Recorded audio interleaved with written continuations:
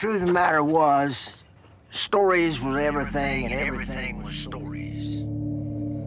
Everybody told stories. It was a way of saying who they were in the world. It was their understanding of themselves.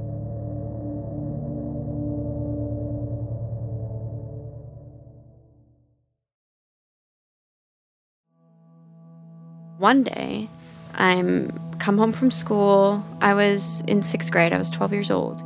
It was towards the end of 3rd grade for me. I can kind of remember my mom telling us, like, right when she picked us up from school. And I'm just sitting at the table. My mom, we start talking, and she said, so, we're probably going to have to move soon. Hey, we're moving, and tomorrow's your last day of school. And I said, okay. I told my friends, just real casual, like, I'm leaving, I'm moving, where are you going? I don't know where I'm going, but this is my last day at school.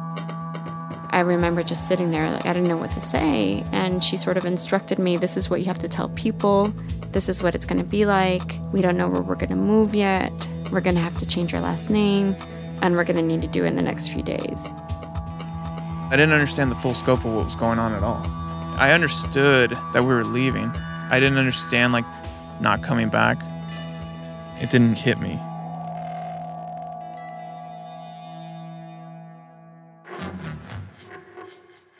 My mom explained to me that they were working for the government. She was working with the FBI. The FBI was like a family to us. They knew my kids. They grew up with my kids. My kids grew up around them. It was like an uncle. There was bad people after us, and we had to go into hiding for a while. People call it witness protection, but it's not really known as witness protection officially. It's known as WITSEC, witness security. The FBI called WITSEC. They come, they were 2 or 3 of them. They explain things to you, your options, how it works, how it's done. We have to pick a different name. We were going to be a new person. As long as we were as a family, the kids and us, it didn't matter where we were going to go. If I'm going away, we're all going away. Not this thing where one stays behind. We're all going. That was always my philosophy, all of us. To start all over, to start new, we said, well, if we're going to start all over, why not? At least we have them to guide us, right? The only thing that I didn't like about it was, thinking that it would be for the rest of our life. So, yeah, I mean, I'm still in it to this day. When you join WITSEC, it's a rule. You don't talk to any family at all. You're dead to them. It's very much like one day I'm here, the next day you don't know where I am. You just disappear.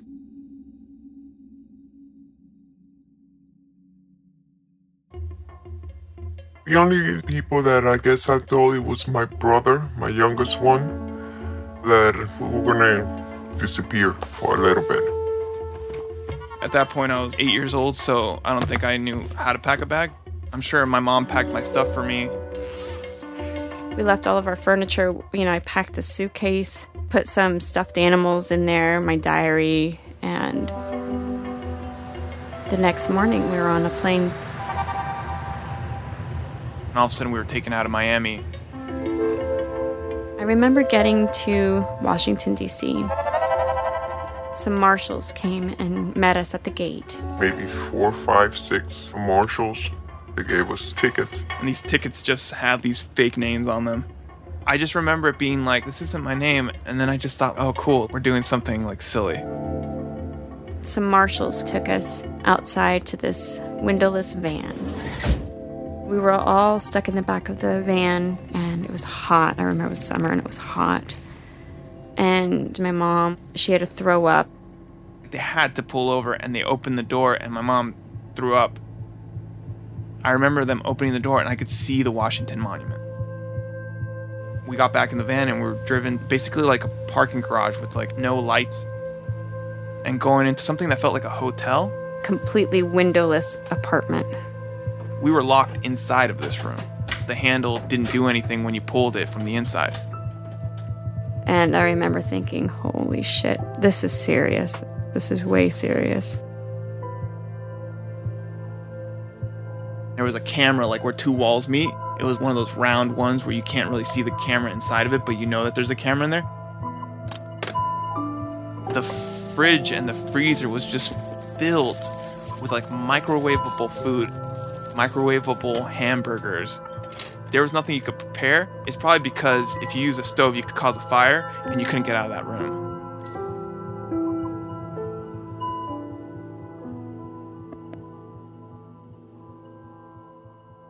The reason why we were there was because they had to process us. We had to bring with us every last piece of information with our name on it. All of my report cards, my birth certificate, my passport, ballet awards, my parents' credit history, anything where our name would pop up in a system, they had to get rid of. So I guess that takes time. And then it takes time to get them to give us new identities. This was the most exciting part of the whole stay, was getting to choose our new identity. The marshals, they had the conversation with us about, hey, you're gonna get new names. Since my mom was married to my stepdad, they would have the same last name. My brother and I got to pick our own names, and since I was the older one, I got to pick our last name. So I was reading this book.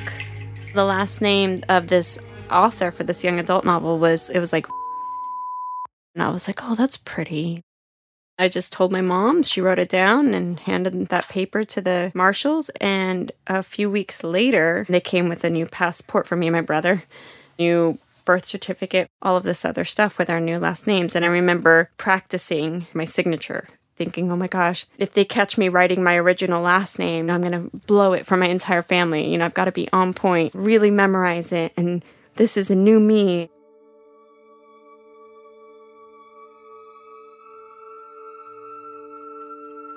The month or months spent in this weird apartment, for me, it was that my whole life was going to be tucked away, that nobody was ever going to find me again, that I could never see any of my family members again.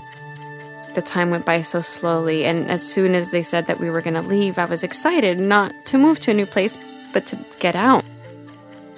I don't think they want you to stay in something like that for too long. That might be like, a little too much for someone to handle. My mom came and she told me that we were leaving the next day.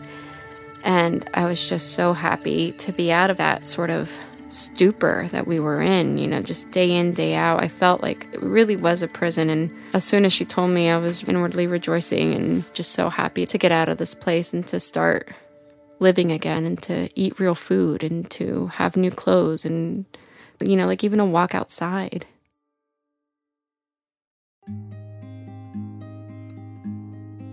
So they had to pick another place for us to go, and that's when they picked. Even at that age, I knew that was just going to be like very culture shock. It's a very segregated town. They ask you, do you speak Mexican? They have homecoming dance there and like proms, but they have a black homecoming court and a white homecoming court. And my name got put in for black homecoming court because I was like one of the few, like non-white people there. They didn't know what to categorize me as. We were allowed to say that we came from Florida. That wasn't off the books. The only thing that had to stay consistent was our last name. I remember telling them that my stepdad was still in the imports-exports business, and my mom was still a stay-at-home mom. Told them I was Hispanic. Everything was true. Nothing about my parents working for the government. That part of the family history I didn't share. You get used to it. You wouldn't believe how easy it is to start saying a new name. How easy. Like, I've only had it slip once. We were at a residence inn because the U.S. Marshals love putting you up in a residence inn. You can rent equipment to play tennis from the front desk. You borrow it and you have to tell them your room number. So I'm 9 at this point, and we're going to this desk and we're asking to rent tennis equipment. The lady just asked me, what's my name? I just go, boop, and I just say my real name. The original name. Right then and there, I have to stop and I say, no, I mean, and I fix it. But that's only happened once in, 22 years of having to remember to do this. After a while, you get used to it. La situación es las mentiras, y porque todo el mundo quiere saber. The issue was the lies. Everyone wanted to know where we came from. What do you do? Why do you dress like that? Why do you eat potatoes? Why don't you eat rice? Why don't you eat arepas? Why don't you drink coffee? Who is your family? Everyone is curious. Que es las circunstancias, pero la palabra mentir, no, sobrevivir. The circumstances were such that I'd say it wasn't so much lying as it was surviving. And we became friends with this Puerto Rican guy. He passed by my house and he sees one of the marshals. They used to come and see us like every month in the house. And he saw the car. He says, "Hey, what you doing there?" And he was in the witness protection too. And we didn't know. You know, we were both the same marshal for him and the same marshal for us. Meanwhile, like, what's happening with Rodrigo at this point? He was in jail. Still. Yes, he was in jail. The kids could make phone calls. They arranged phone calls to talk to the father while he was in jail. Back then, I didn't fully understand what it was that he did. They were like, he got caught trying to like bring drugs into the United States. They told you that, right? Yeah, but nothing more specific than that. So my mother and my stepdad started working for the government in the 80s. That's how they knew through their friends in the FBI that they were tracking my father. He was trying to make a cell in New York, and the FBI knew about it. So my mother warned my dad not to go to New York, and he went anyways. I thought part of the reason for going to Witsack was that your father was upset that your stepfather may have ratted him out, and there was some danger possibilities there. He does believe that my mom and my stepdad had something to do with it. But, like, I don't think that anyone was ever worried about my dad doing something. It was like, who does my dad know that could do something? Gotcha. So, yeah, knowing some of the people that my stepfather, you know, some of the names that pop up that he helped put in jail are pretty big guys with large networks. But we never, ever felt... It was almost like we knew bad guys were after us, but it wasn't ever like we're running, you know, and they're right behind us, and we had to, like, live in fear all the time. We never felt that way. It was more of a huge inconvenience. They would have killed us. I know, but I didn't feel like that. We felt safe, but given the chance, these people would have killed us all. I have no doubt about it. If they found out where we were, they would have killed anybody. When my father was in prison, I was able to write him letters, but the letters had to go through the marshals first, and they would open them and read them, and then send it to him. And then he had to send the letters to the marshals. They would read them and then send it to us. And then I remember thinking, did I write anything that could have given it away? I really don't ever know. Like, I really don't know what exactly happened to force us to move away exactly. But we had to do it again. Our identity was compromised, and I don't want to go into details. We just needed to move. Again, we packed a few belongings and waited for the marshals to come in and take us. And we did it all over again. The second time it was harder. It was another blow for the kids. We started getting an idea of where we were going to end up, and then it turned out that it was going to be... They were crying like babies. My daughter locked up in a room, being pissed, because she was going to leave behind a lot of good friends. And so I just really didn't even tell any of my friends that I was leaving. Like, fucking for real. Why?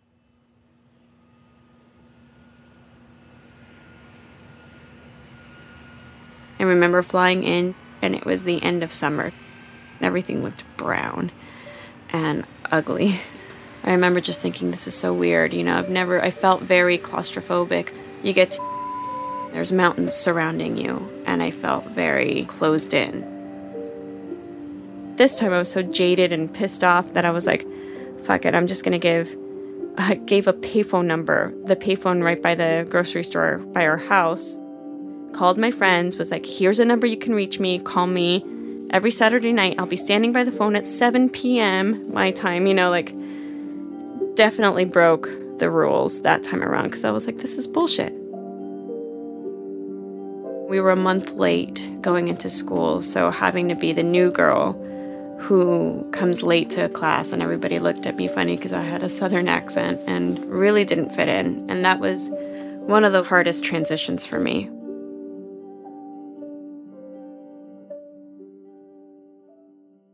Especialmente mientras ella le pagan a una WITSEC mensualidad. pays a monthly wage, $2,100. Pay rent, food, transportation, electricity, bills. I'm talking about living off of $2,100 in 1993. How can you live? You're not going to live from their money. From there, you got to start doing your own thing. WITSEC sent me to an employment office, and with their connections, I would talk to someone. I never got a call back. I would say I want to work. I wanted to be anyone. I didn't have to be the big guy in this office or anything like that. I just want to work. I'm not talking about going out there and living in the best house or anything like that. All I wanted was a start. I didn't care what I had to do. Nothing was beneath me. Once upon a time, I was something, but right now I have to take care of my family. I was afraid to do something illegal because if they took me out of the program, what was I going to do? When my husband was really depressed, no experience really, only on flying, he felt useless and felt used. I think it really hurt him not being able to be a pilot in the United States, not being able to do what his passion was, which was flying. It was a disaster. You know, it started going downhill, downhill, downhill.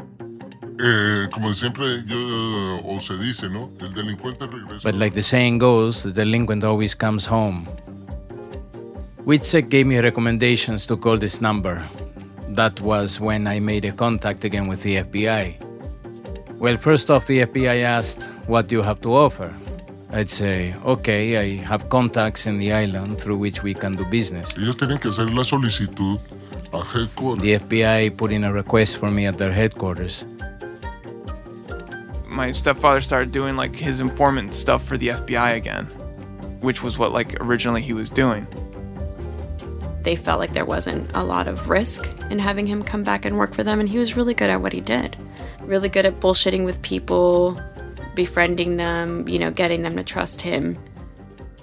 And it had been enough time that all the people that he helped put away either died or were still in jail.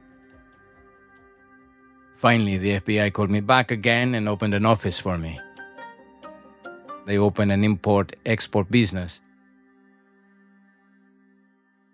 I was alone for a year in Miami. That's where my office was. It was my job. I had secretaries, sales managers, the whole 9 yards. I began to call and make contacts. I stayed behind with the kids a whole year or so, and he will come back and go back and forth. And we decided, to go back to Florida. So right after I went to college, that's when my mother and my stepdad and my younger brothers went back to Florida. My stepdad's apartment was literally across the street from the old neighborhood that we used to live in Miami. And I thought it was really weird because that's going directly back into a part of our life that we left behind. We had closed the door. Why were they opening it again?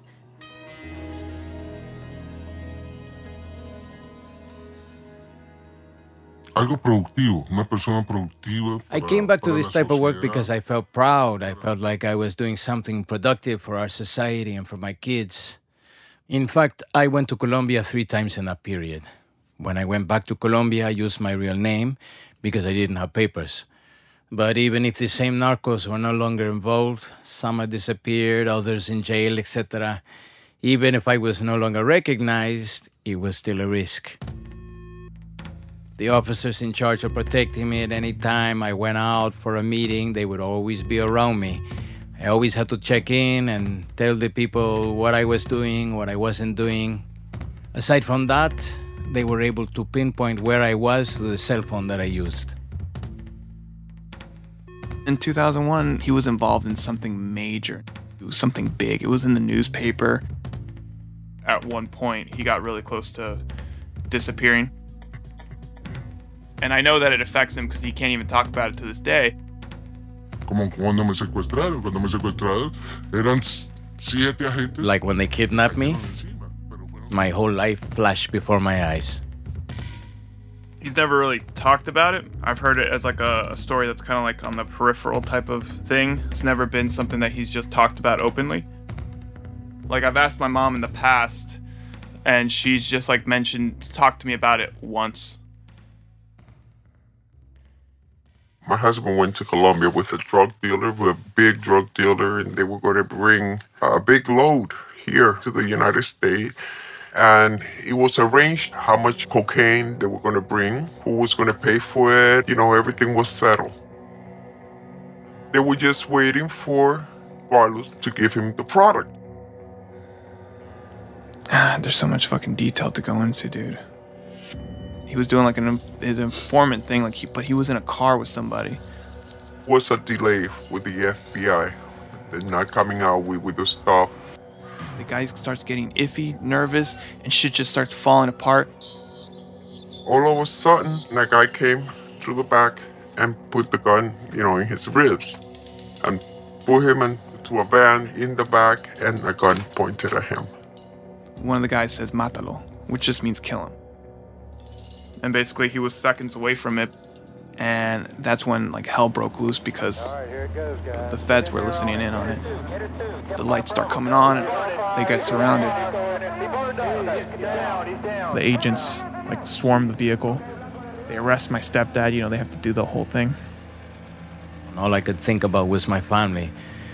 What am I doing here? Who in the world told me to come here?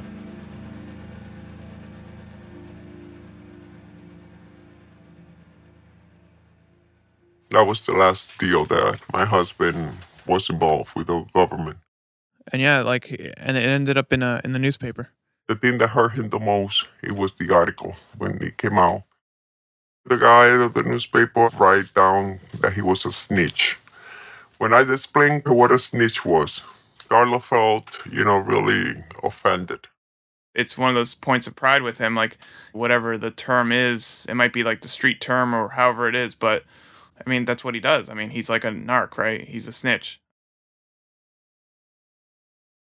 I think he suffers still from post-traumatic stress about it and really changed him as a person.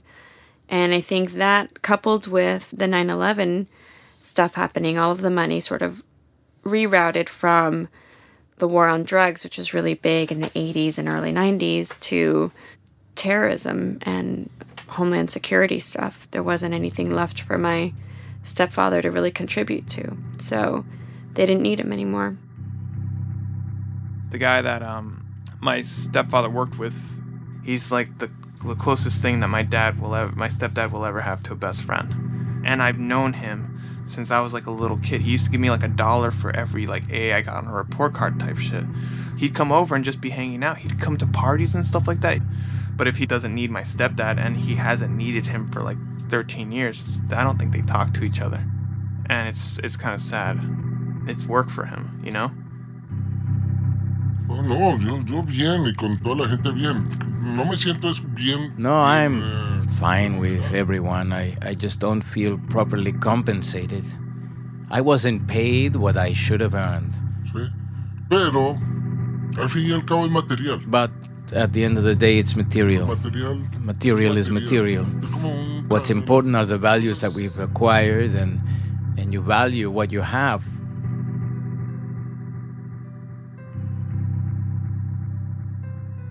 I never like to think too much about my dad and my mom and my stepdad doing sort of the grittier things that are involved in narco trafficking.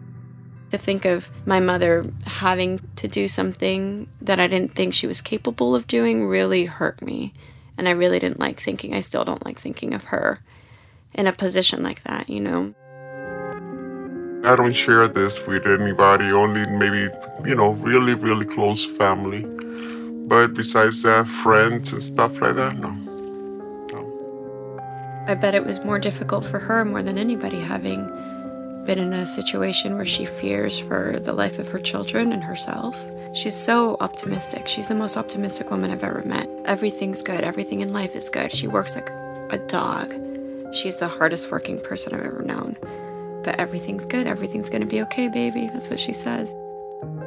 It wasn't like an easy means to an end for her. It just so happened that she fell in love with two guys that ended up fucking around with cocaine, which is, she met my stepdad through my dad. And my dad was into it, so you can assume that my Colombian stepdad would be into it too.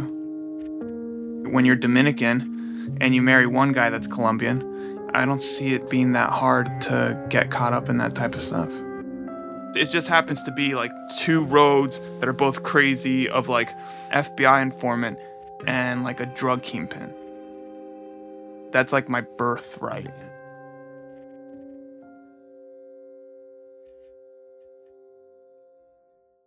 Initially, I didn't want to talk about this because it has nothing to do with my life in the witness protection program, but I figured I would get everything out.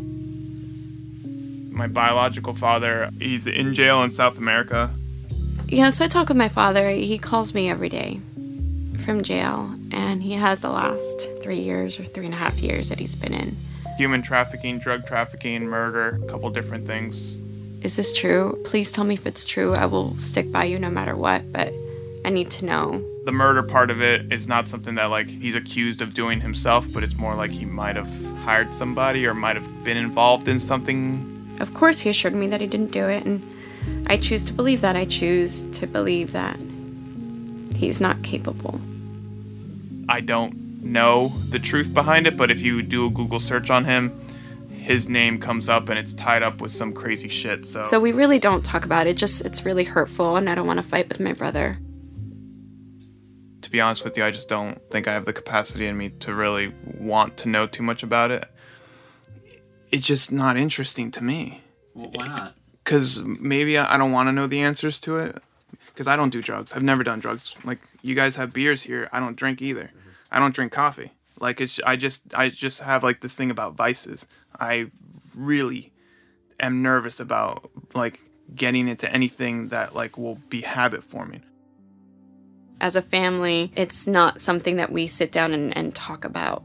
To us, it's our life. When we talk about it in a big picture, it's like, oh, crazy, you know? Having lived through it, there's nothing much to talk about between us.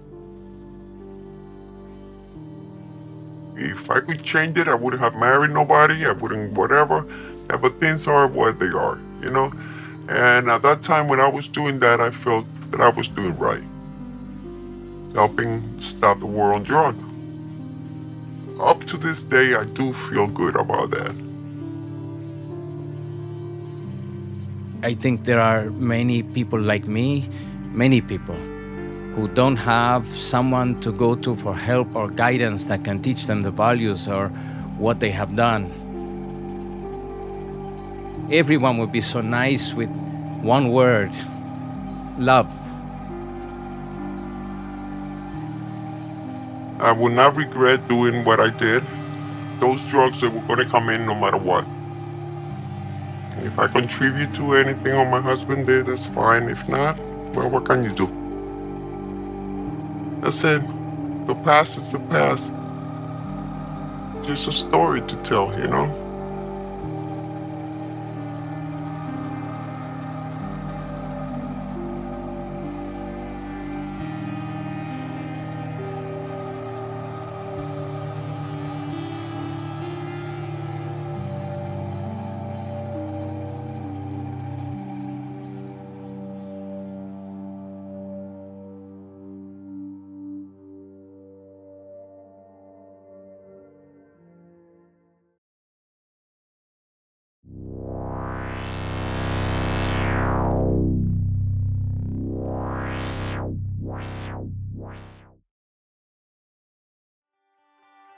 You've been listening to Everything is Stories, a podcast brought to you by Oscilloscope Laboratories. This episode has been a collaboration between Everything is Stories and Love and Radio. Love and Radio is produced by Nick Vanderkolk and Brendan Baker. You can find more from the seedy to the sublime at loveandradio.org. Everything is Stories is produced by Garrett Crow, Mike Martinez, and Tyler Ray. Translations by Antonia Cerejido and Isvet Verde. Special thanks for this episode go out to Paulus Van Horn, Antonia Sarajedo, Kiara O'Connor, and Ben Greeny. If you're interested in hearing more, head on over to our website, everythingisstories.com. There you'll be able to find links to all of our past episodes from seasons 1 and 2, ways to subscribe to our newsletter, as well as photos for this episode that were taken by Justin Holler. You can find Everything is Stories on all of the social media platforms and anywhere you listen to your podcasts. Follow, like, subscribe, engage with us. Let us know what you thought of this episode. We'd really love to hear from you. Thanks for listening, and remember, nothing comes from nothing, and everything is stories.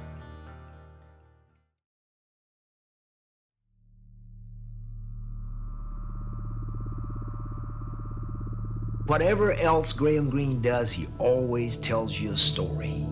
None of this old introspective musing and grousing and chewing your liver. Let's get on with the story. Keep me up tonight with this story you're telling me. I want to turn the page. All I ever wanted to be and all I think of myself as being is a storyteller. That's all.